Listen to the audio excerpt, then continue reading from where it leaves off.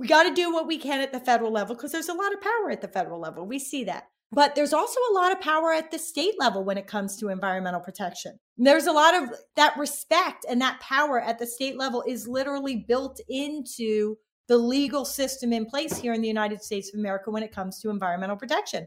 And so one of the things that we can do is we can grab hold of our state constitutions and the Bill of Rights section of those constitutions, called the Declaration of Rights section in some states, and we can use our power as people to work the process to get added to that Bill of Rights, Declaration of Rights section of the Constitution, a right of the people, as you said, to pure water, clean air, a stable climate, and healthy environments, and ensure those rights are given the same most powerful protection as we give to other fundamental rights. Welcome to Care More, Be Better, a podcast for people like you who care about the social impact of conscious companies and everyday heroes. Hear inspiring stories from those who put people and planet before profit and personal gain. You'll learn how you can make a difference, vote with your dollars, and get involved today. Here's your host, Karina Belizzi. Hello, fellow do-gooders and friends. I'm your host, Karina Belizzi. Today, I'm thrilled to get back to the topic of climate activism with someone we've connected with before, Maya Van Rossum. Maya is the founder of Green Amendments for the Generations, a grassroots nonprofit inspiring constitutional recognition and protection of environmental rights in every state, and ultimately at the federal level. She is also the Delaware River Keeper, leading the 4-state watershed-based advocacy organization, the Delaware River Keeper Network, for over 30 years. Since launching her national Green Amendment movement, New York passed a Green Amendment in 2021, with proposals advancing in 12 additional states. She authored the book, and I'm going to pick it up here, The Green Amendment, here it is, really to help people fight for a clean, safe, and healthy environment at their local levels, at the grassroots levels, to inspire and activate them. Wow, we have so much to talk about today. We're going to talk about the debt ceiling deal and what it means to the go-forward plans for a healthy and clean environment, and why you might need to be concerned about some of these deals in the background as well, as so often changes are kind of inserted here and there that don't actually move forward with the will of the people. So I'm going to invite her up to the stage again. Maya, welcome back. Thanks so much for having me. It's so nice to have you. When I saw your press agent come in contact with me, I'm like, I know her. Yes, she can come back, and let's do it now. So very excited to have you on. In our last conversation, we dove into the content of your book, now in its second edition and broadly available. And we talked about the Inflation Reduction Act, something else that affects many people. But today we're here to dig into that controversial topic of the debt ceiling deal. So can you just give us a download on what the consequences really are of this deal and help us understand what we can do about it? So my focus in looking at the deal was the environmental ramifications. I know that there are a lot of other social aspects to it, but that's beyond my expertise, so I won't even try to go there. But to be perfectly frank with you, when the debt ceiling manufactured crisis and battle was going on, it didn't even occur to me that I needed to be paying attention because we were talking about the debt ceiling. We weren't talking about the environment and environmental protection or lack thereof. And so when at the end of the Memorial Day weekend, suddenly it became clear that there were all kinds of environmental implications and aspects to the debt ceiling deal, I was quite shocked and found myself quickly having to dig in to really figure out what was happening. And it wasn't just a shock to find out that there was anything in there at all about the environment, but it was quite a shock to see how the legislators and the president had misused this process to undermine critical environmental protections. Why am I not surprised? Well, that's sort of the sad state of affairs. But so, I can give you a quick rundown. So when it comes to funding, there were areas where government funding was sort of put on hold or put on a bit of a freeze. That's going to have implications for environmental protections because the Environmental Protection Agency, the Department of the Interior, they need funding in order to implement and enforce critical environmental protection laws. As it is, their funding, and I think we talked about this last time, how their funding had already been undermined under the Trump administration. So they already were operating with too little money. Maybe, things were starting to get better, but now this freeze is really going to continue to have implications for the ability of those agencies to do that critical work. So that's sort of number one.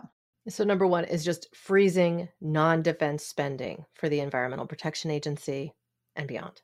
Correct. Yeah. So number two, there is actually the first major environmental protection law passed in the United States of America. It's called the National Environmental Policy Act. This law is considered really to be more of a procedural law, not a substantive law. And what I mean is it sort of puts in place procedures that have to be followed when the government is looking to take action that will impact the environment, but it doesn't put in place standards like you can only release X amount of pollution, right?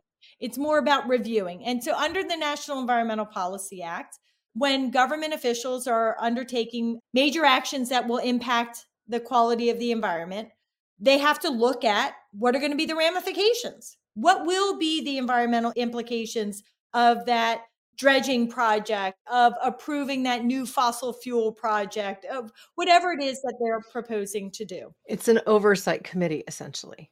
Right. It's look at the implications and also look at what are the other options? What are the other alternatives? And what would be the impacts if you implemented alternative A, B, or C versus the proposal? And it also requires that the government has to consider what they call the no action alternative. What would be the ramifications, positive or negative, if we didn't do this at all? So it's about getting good quality information to inform government decision making. The government does not have to pick the best option after they do their analysis, but they at least have the information.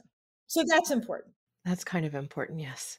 And then the third was something that was a little shocking to me. Well, but let me finish on NEPA. One of the things, NEPA wasn't wiped away, but it was modified in ways that really damage it. So under NEPA, that's the National Environmental Policy Act. Under NEPA, the amount of time and literally the number of pages that could be used to assess these impacts and these alternatives, there were arbitrary limits put in place, like literally a limit on the number of pages that could be part of either the environmental assessment or the environmental impact statement that was done pursuant to NEPA. These environmental assessments or environmental impact statements, different documents for different reasons, could actually be written by the industry who is going to benefit from the decision the government's about to make. So they get to write, it's like, the fox guarding the hen house.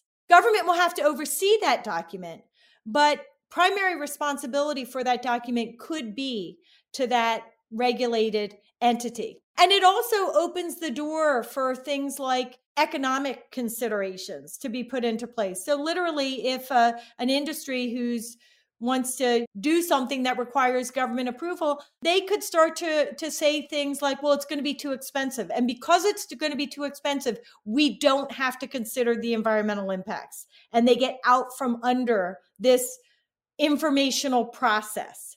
Well, and if they're already limited in how much data they can review, then you're essentially opening the door to cherry pick whatever is going to tell the story that you want to be told in order to convince people, which ultimately, while it might take less time and review, isn't the whole picture. 100%. I mean, you have explained it so clearly.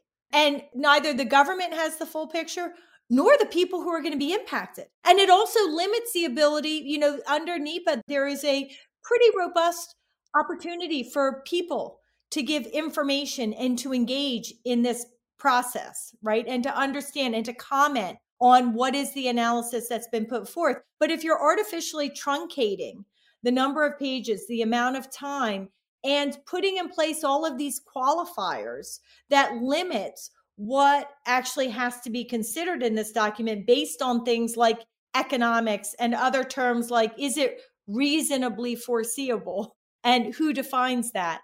You really now are starting to strip away more and more of the opportunities and the protections for public engagement, including those who are going to be on the front lines, on the receiving end of what are the damages, whatever the damages are of that project. So NEPA's now been weakened. And, what I say is this time it was NEPA, a very iconic, important law to environmental activists and community members, but a largely process review project. Well, guess what? Next time, it might be the Clean Water Act. It might be the Safe Drinking Water Act. It might be the Clean Air Act. It might be the Endangered Species Act. It might be all of them.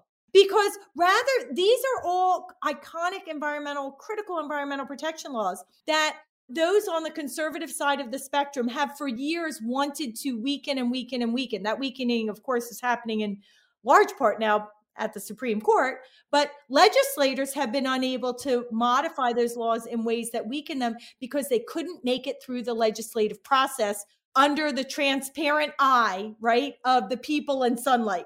Well, now in a couple of days, a backroom deal, a very iconic, powerful law was rewritten in critical, harmful ways.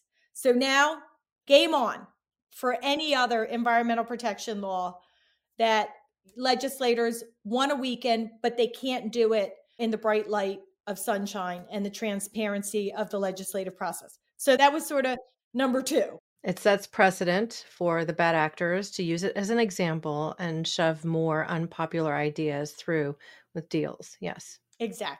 And then, as you said, number three, this really was also a true shocker. So in Virginia and West Virginia, there has been a proposal to build a fracked gas pipeline, a natural gas pipeline transporting gas that's fracked from the earth, which is a very devastating industrial process, highly polluting, devastating for the climate, devastating for human health, devastating for the environment. This pipeline, called the Mountain Valley Pipeline, would travel for 3 miles across portions of Virginia and West Virginia, cutting through mountains and forests and rivers and environments and communities and private property and public property. Whatever is in its way would have to be cut and fall. So this fracked gas pipeline could be installed.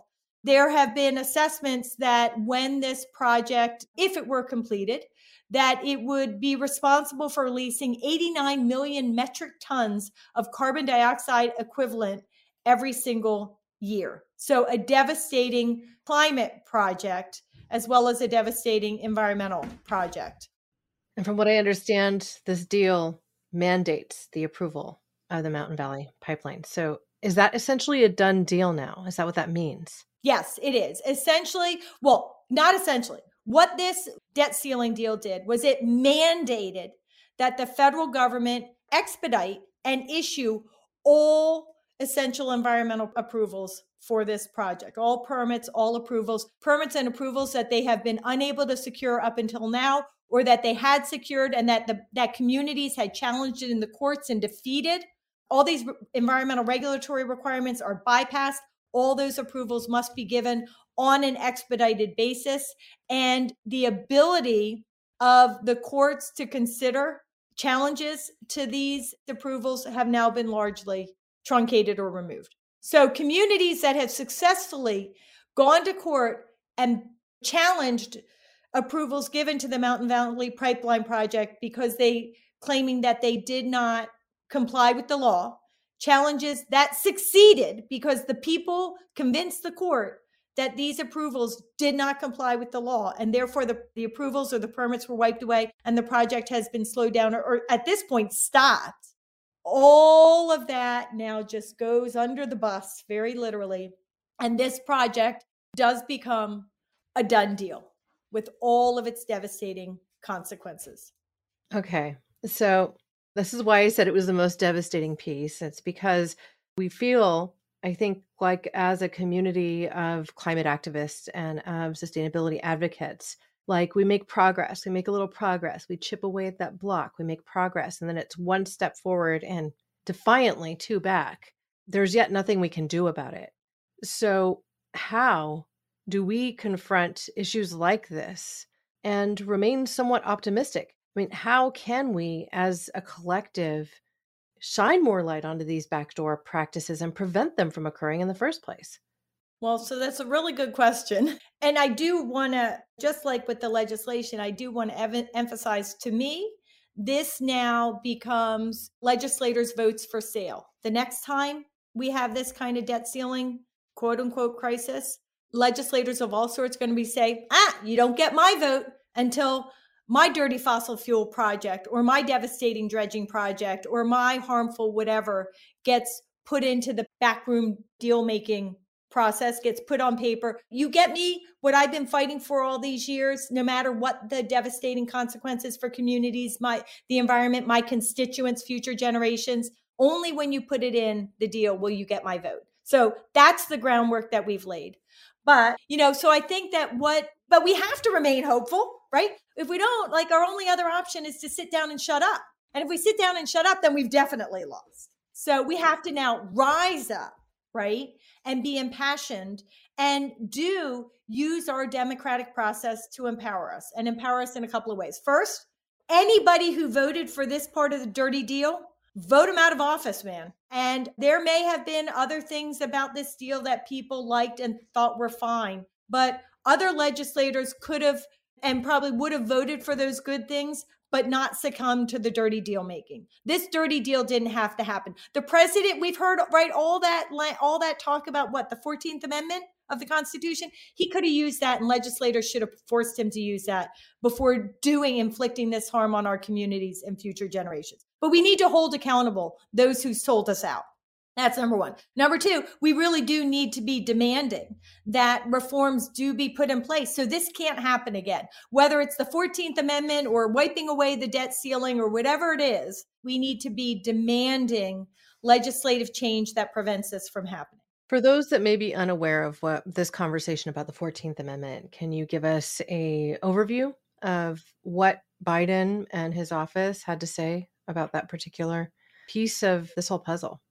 Yeah. So my understanding was, that in the 14th Amendment, it says that the full faith and credit of, that the U.S. government's debts essentially cannot be challenged. They cannot be questioned. If you can't challenge them, if they must be honored, then an artificial debt ceiling crisis, like the legislator saying, well, we can't pay our bills because we're not going to raise the debt ceiling, that would be in contravention of the 14th Amendment that mandates that the U.S. government does in fact pay off all of the debts that it incurs. That this is a constitutional obligation, that the fact that the U.S. government will do this will not be questioned, cannot be questioned, should not be challenged, and cannot be undermined. I mean, the language I don't have fully in my head, but that's essentially the concept. But this debt ceiling idea, saying to the president and the government, you are prohibited from paying U.S. debts, that would be in contravention of the Constitution. And so the president should have said, look, this debt ceiling is in and of itself, this whole concept and the failure to vote for it is unconstitutional. I'm constitutionally obliged to pay our debts. And you, the Congress, can't challenge that or question that. But he never and there were legal experts coming out saying that this was very viable, very doable. And the president started to talk about it and then ghosted the concept and went silent. Well, there's got to be a motivation behind that. And this is the part where I get all my skepticism comes on high alert, because from the far right in particular, I heard nothing over the last few weeks but, oh, well, Biden's killing the economy and we're going to crash world markets. And in 6 months, people are going to be losing their homes again. This is going to be worse than the 2008 crashes of our housing markets, right? Like, this is the fear tactics, the fear mongering I've been hearing from the far right side. And while the left side has been still saying some of the same things, like, we need to rise the debt ceiling because if we do not, then these are some of the challenges that we will face. Our creditors could basically come and ask for the money now and stop giving us those resources. And then we won't be able to pay for these social programs that we have in effect, including perhaps even some of the benefits that Americans rely on.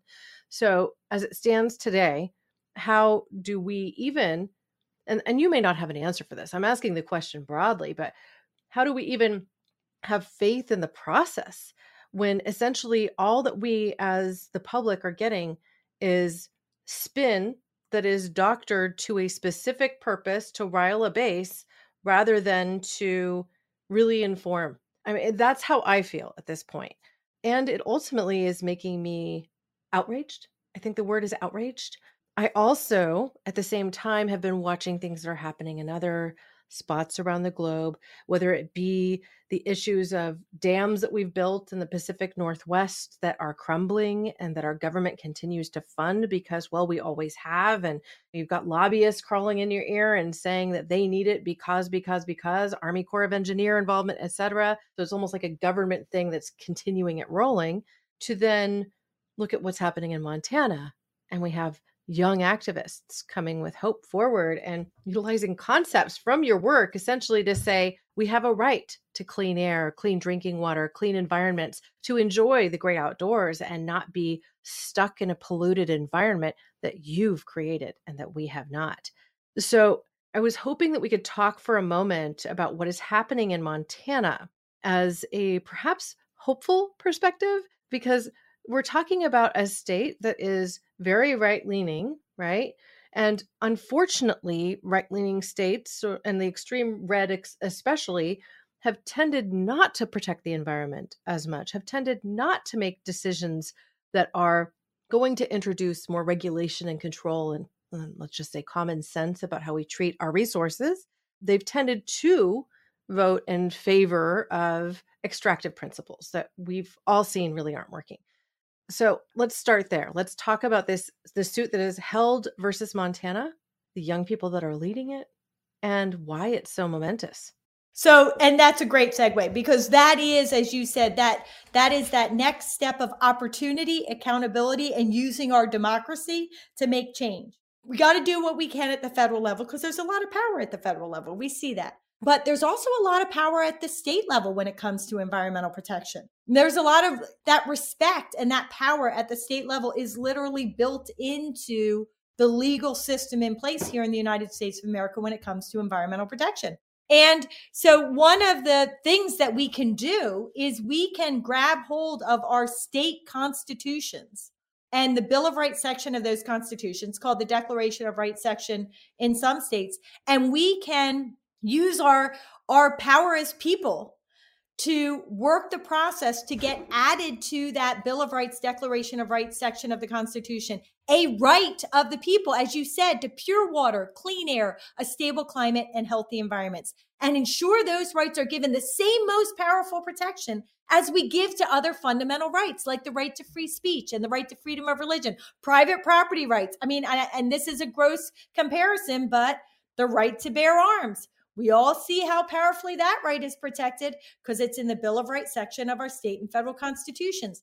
Imagine if we placed in the Constitution that right of the people to a clean, safe, and healthy environment, how powerfully we could use that tool.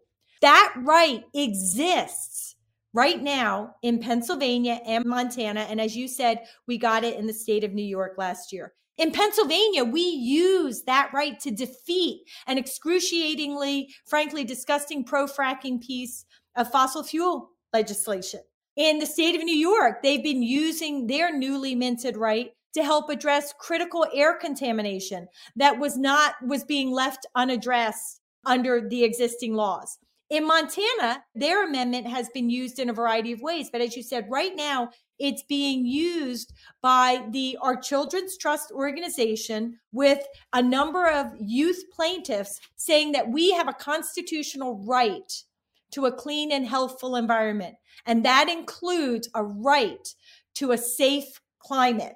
Now, this kind of litigation has actually been brought in other states where they didn't have green amendments. And when those states were challenged and the courts were asked to dismiss them, pretty much out of the gate, the courts agreed and they dismissed them and said, yeah, there is no right to this. And based on the language in the Constitution, it was dismissed. But because Montana has a Green Amendment with this most powerful constitutional language, which is why I call it a Green Amendment, it's a certain type of environmental rights amendment that meets the key criteria that I've identified in my book and laid out as part of this work. Because Montana has a Green Amendment, when the state said on multiple occasions, courts, we want you to dismiss this case because the kids don't really have this right. The court said, no, they have a right. First off, the climate is an environmental entitlement, or at least they have the right to make the argument that it should be. And because the youth do have a right to a clean and healthful environment, including climate, they are entitled to the opportunity to go to court and make their case to prove that what Montana state government is doing is resulting in a violation of their right to a safe climate and a healthy environment. And it is the Green Amendment language that has provided the powerful foundation that has allowed that case to resist motions to dismiss. And it is now advancing to the courts. And so the lawyers for our Children's Trust, working with the youth, right, and some other lawyers from some other good environmental organizations are teaming up to make that case. And it really is, it's going to be historic in terms of making this argument that people do have a right to a safe climate. But for me and my Green Amendment work, right, and it's going to be historic in that it already is, but it is going to prove the point that when we get constitutional green amendments added to the Bill of Rights section of our state constitutions, we are putting in place the most powerful protection for our right to a safe climate, as well as other fundamental human environmental rights that we all hold dear in our hearts. But unless we can get it into the Constitution,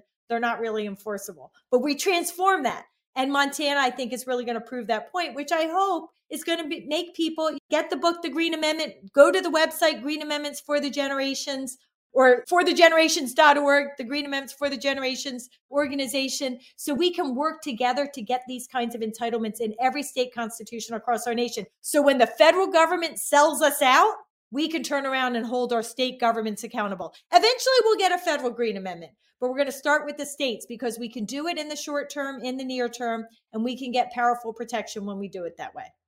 Well, I have to say, I listened to a podcast episode earlier this week by The Weeds, in which they were interviewing some of the people involved and also took comments from the state as well as others, ultimately saying that they felt like there wasn't cause for the suit and that that's what they were going to focus on proving out in court, that these individuals could not demonstrate that the actions of the state were putting them specifically in harm and could not prove that the actions within the state were degrading the environment. And so I think this will be very interesting to see play out. But at the same time, I had this thought as I was listening to these young activists explaining their case and pleading their enthusiastic activism. And that was what it would be like to be listening to this person from the other side of the aisle that I sit on. And what even it feels like to have somebody who's in their teens and early 20s tell me that this is my fault. Now, I've been an activist since I was 9 years old. And I know that you, in pursuing law and in pivoting your focus to really environmental protection, that this is not your fault. That collectively, there are many people in our generation and even our parents' generation that have continued to fight for the environment, continued to fight for more mindful practices, who have continued to say that the extractive principles of our present capitalistic society don't actually create a future where we can all succeed. So I've listened to some of these individuals, and I think on the heels of hearing them, and one part of me is cheering them on and saying, yes, come out and say it. The other part of me is saying, you don't understand how you sound.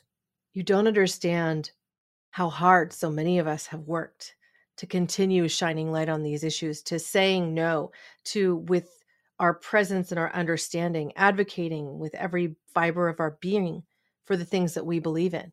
And so I think this is partly the fallacy of youth in a way, of we all kind of sound like that when we're 15, 20, 25, sometimes even 30. But the perspective of having been at this fight for so long, I think can also change how you even hear and enable you to understand how to try and have this conversation in a way that doesn't alienate the other side of the aisle. Because I feel like that's where we are right now. We have a young, vibrant, activistic community that is willing to say all the difficult things and willing to come out really hard on a specific line and say, how dare you just like we heard from Greta Thunberg, right? How dare you put me in this situation? It's you. I don't think we're going to make progress this way. I feel like we need solutions that enable us to reach across the aisle and to say that you're my friend, you're my partner, you're my whatever. Like, we need to lock arms and build a solution together. So how are we going to get there if we're accepting money from these giant fossil fuel companies? How are we going to get there if we're not able to make this a nonpartisan issue? And so I don't know. This has just been brewing for a while, I think. I'm on the verge of tears, feel a little bit like chilled at the same time, because I want to see things change. I want to see us capable of moving the volley and going towards that touchdown and winning a game, as opposed to just being stuck at a scrimmage line. Yeah. So I'll tell you, that's one of the things about the work to get a Green Amendment. So the courtroom is a different place in space, right? And that battle is a different place in space. And I will say that when we achieved our victory against the very pro-fossil fuel law that was passed by the Pennsylvania legislature in 2012 and signed by the governor, there was a very conservative court in place in the Pennsylvania Supreme Court, led by an incredibly conservative Chief Justice. And yet, this powerful, beautiful opinion that was written that breathed legal life into Pennsylvania's constitutional Green Amendment and set me on my path of founding this Green Amendments for the Generations movement, writing the book and all of that. It was that conservative Chief Justice who wrote the opinion in these beautiful, powerful words. So one, as you said, right, making the case, we can change hearts and minds, but in order to be able to have the opportunity to make the case, we have to have the legal foundation. And so that's what the Green Amendment does. It provides that legal foundation. But in the effort to work towards a Green Amendment, what I see in the 15 states from coast to coast, including in the Hawaiian Islands, where we're working, there are states of all different political persuasions. We have Green Amendment proposals, not just in places like New Jersey and Maine and Washington State that are traditionally thought of as more environmentally leaning, more liberal. But we have Green Amendment proposals advancing in Florida. That one's advancing by citizen petition. The people are grabbing the power and doing it through signature. We have Green Amendment proposals in New Mexico, in Iowa. We have proposals that were put forth this year in Nevada and Texas. There's a proposal in Arizona. And no, it's not moving very quickly, but it's there. And what I see on the ground, we have a proposal in Delaware, right? And what I see in the communities that are working to get these proposals adopted by the legislature and then accepted by the people, like we had to have happen in the state of New York, or in Florida, it's about convincing people to sign the petition that's necessary to ultimately get the Green Amendment on the ballot before the people. People are going into different communities with people of all different political persuasions, all colors, all ethnicities, all backgrounds, all wealth categories, and all different kinds of jobs, farmers, business people, developers, and are having really good conversation that trying to use the terminology that meets people where they're at. Talking with the farmer who may traditionally be viewed as more conservative and therefore perhaps more opposed, but about how the farmer needs clean water to do their work, how farms and farmers have lost their entire livelihoods, their entire farms, their entire cow herds due to PFAS contamination, and how devastating that's been. And coming together in conversation about this idea, just as you said, right? This is not a partisan issue. This is a people issue. We all need clean water and clean air. We all need a healthy environment, right? To have beautiful, joyous, healthy lives, and including jobs and economic income. And so sometimes the conversations are really hard and very challenging, particularly when you're talking with certain kinds of legislators or frack gas industrial operators. They're not going to come around, and we just have to acknowledge that. But so many people recognize that we all really are in the same place, in the same space when it comes to the environment. And we all do need a clean, safe, and healthy environment. And so it really is beautiful to hear those good conversations. When it comes to advocacy, right? And how people advocate for the things they care about. I am often asked to either change the way I advocate, or I'm asked to say, well, Maya, you're the leader. You should go talk to everybody. You should tell them how to advocate. Tell them to bring forth facts and figures. Tell them to be reasonable. Tell them not to bring forth their poems and their art. Nobody wants to hear their songs. And then they'll say, only the young people should advocate on this issue. Only the elderly should advocate. Only people of certain political persuasions or certain races or ethnicities or people who live in certain geographic locations, only they should advocate on this issue. But I really have this belief that we need all voices, all people coming and advocating in the way that works for them. Because on the other side of the aisle, when it comes to the decision makers, they're all different personalities too.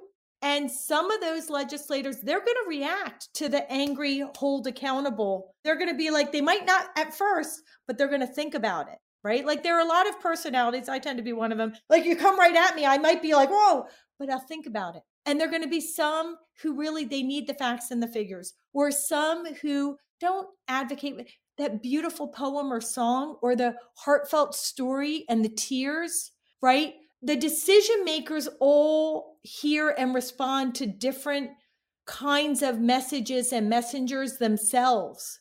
And so we need actually all the different voices and people advocating the way that it just naturally comes forth out of them, so that it is as powerful and convincing as it possibly can be, because they're the ones owning it. And when we have that diversity of voices, we are going to have a way to connect with all of the diversity of decision makers that we ultimately need. So that's my belief. And that's what I've seen in the world. And I'm often struck. You can see how decision makers respond and react differently in the moment or over time to different kinds of advocacy and different kinds of messengers. And I feel like it really works when we all do it the way that works best for us, even when sometimes, and when sometimes people are advocating, like they're coming at me and suggesting like I'm, haven't done enough or whatever, or using broad language where it might seem like I'm swooped up in the category of people they're talking about because I'm 17 in my heart and in the way I behave, but I'm not really 17. You know what? I just say, hey, I don't own that because that's not me. So I don't know who you're talking to, but you're not talking to me. And I just sort of let it be directed at whomever it is that they're speaking to. Well, I think that's good advice.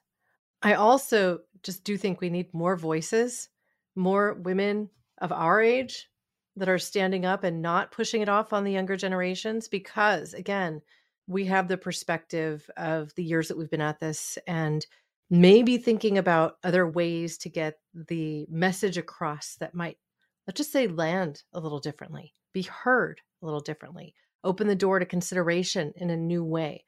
Because when you are easily labeled as an idealist activist, then I think there's just some people, and in particular, those that don't agree with you, will automatically just dismiss the message. And I think that's something we have to break through with everybody. I know it will take a lot.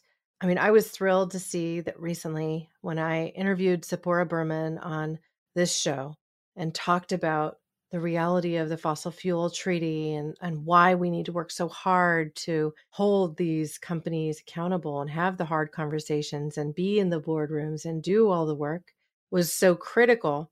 It then got picked up by Donna Grantis, who's a musician, and she chose to, well, really start an entire album that she's working to release, where she takes the words of activists like Sephora Berman and plays them to music to reach another audience. And she made the point in her interview with me. She finally came on the show just a few weeks back. She said, those facts and figures that you're referring to just a little bit ago, Maya, those are going to speak to one kind of person, but music and the arts will speak to another. I think we need to do our very best to open our hearts and our minds. And I think we need to, as a species and as a people, really try a little harder not to just label one another and shove each other in a box, because we're not going to make progress that way. And I think sadly, even the word progress has become something that is labeled as the progressives and, far left, this, that, and the next thing. But progress is just movement forward. It's positive change. And I think we should all advocate for positive change. Again, I call it the common sense metric. Like, what makes sense? It makes sense for everybody to care about this, to care about clean air, clean water, basic protections. But then at the same time, you have Texas ruling that sanctuary cities can't exist and your laws there are unenforceable. And it's a mess. And I have sat in the room when somebody stood up, more than one person, and said that it was ridiculous that we would protect the right to clean water in the same way we protect the right to free speech. And said it in such, and I'm thinking to myself, free speech is really powerful and important in a democracy. And it's one of the reasons it is how people get their voice and how we make change. But to suggest that our ability to drink the quality water necessary to keep ourselves alive so we could actually participate in that free speech, isn't that a little bit odd? Oh, and also the other one was that we would compare it to freedom of religion, right? That somehow that also was absurd. And I just, it is, as you said, it's striking. And I think it's important for us to, as you said, try to have conversations where we're meeting people where they're at, letting different people advocate in the different. I mean, the truth is, I've heard plenty of legislators say they're just kids. Right? It's, again, that's what I'm getting at. It's easy to dismiss. But I've also heard plenty of legislators say, well, he's so old. I mean, they do. And you can see the dismissiveness when a Black person comes up to speak you can just see it in the body language from some people, right? You can see. So it's sort of like, I don't know, what is it? Like, I think of how nerves, right? You have receptors and neurons or whatever, and different receptors and neurons connect in different ways. And that's how I think about the advocates and the decision makers, is if we have everybody there, then we're eventually going to find the right receptor and neuron to come together. And I've had people been really very grotesquely dismissive of people who have come forth with their art, people who have come forth and sang a song or read a poem that captured the essence of what they were trying to communicate about a pipeline or something. But at the very same time, when that disregard is obvious on the face of some, and you hear about it, later, at the very same time, when I'm thinking about one particular moment when a woman came forth to the microphone, clearly very nervous, and her voice was shaking, and she just very quietly started to sing her song. And she sang it and got a little bit louder, but not much louder. It wasn't like she came to own it. She was nervous. But when she was advocating, even though you could see the disregard on the face of many, you could hear a pin drop in that room when she took the microphone, not when others took the microphone to talk about their facts and figures. So I agree with you. The power of art is very much there. And by some it will be embraced, and by some it will be dismissed. But I also agree with you. It's really important for those of us who have been engaged for a long time and have a lot of experience and knowledge and abilities, that we not allow ourselves to be sidelined by anybody. And that we own, as you said, that we own our voice. So I'm with you on that. Well, when I hear things like somebody says, what do you mean? Nobody should have a right to clean drinking water. I think, bought by pharma? Bought by for the pharma industry? Is that it? Huh. Who's talking in your ear? I think fossil fuels much? Well, and just keep people sick. Then, in a way, keeping them sick funds the entire pharma industry, because if you don't have clean drinking water, if you don't have good food, then guess what? I mean, you go to Taco Bell for your dinner, you pay $1 for a bean burrito, you're not getting adequate nutrition. You end up with arterial degradation and you're going to the doctors, and that whole business is getting your health and vitality and your dollars. It's a sad reality. So I agree. We need that. You're only going to get good quality food grown in good quality soil with good quality water. And as you said, if you can't get those good vegetables, or you can't get those good quality nutrients in your body one way or another, you say you fall prey. Yeah, it's really sad. And it's like, it's a vicious cycle too, because what might start with something as simple as saying you need to be able to have access to clean air, clean drinking water. I mean, I think everybody should be able to go to their tap and open the spigot and get water that's safe and clean. And then we're not producing the same level of plastic waste or whatever because we're going and getting Alhambra jugs, these giant things delivered to our house every few weeks to just have drinking water. And why should we have to pay money for that? Shouldn't this be a public utility that we have clean and safe drinking water? I mean, we could just keep talking about this. I think I'm a little angry today, just a little bit. No, I think you come off as very wise and caring. That's how I view it.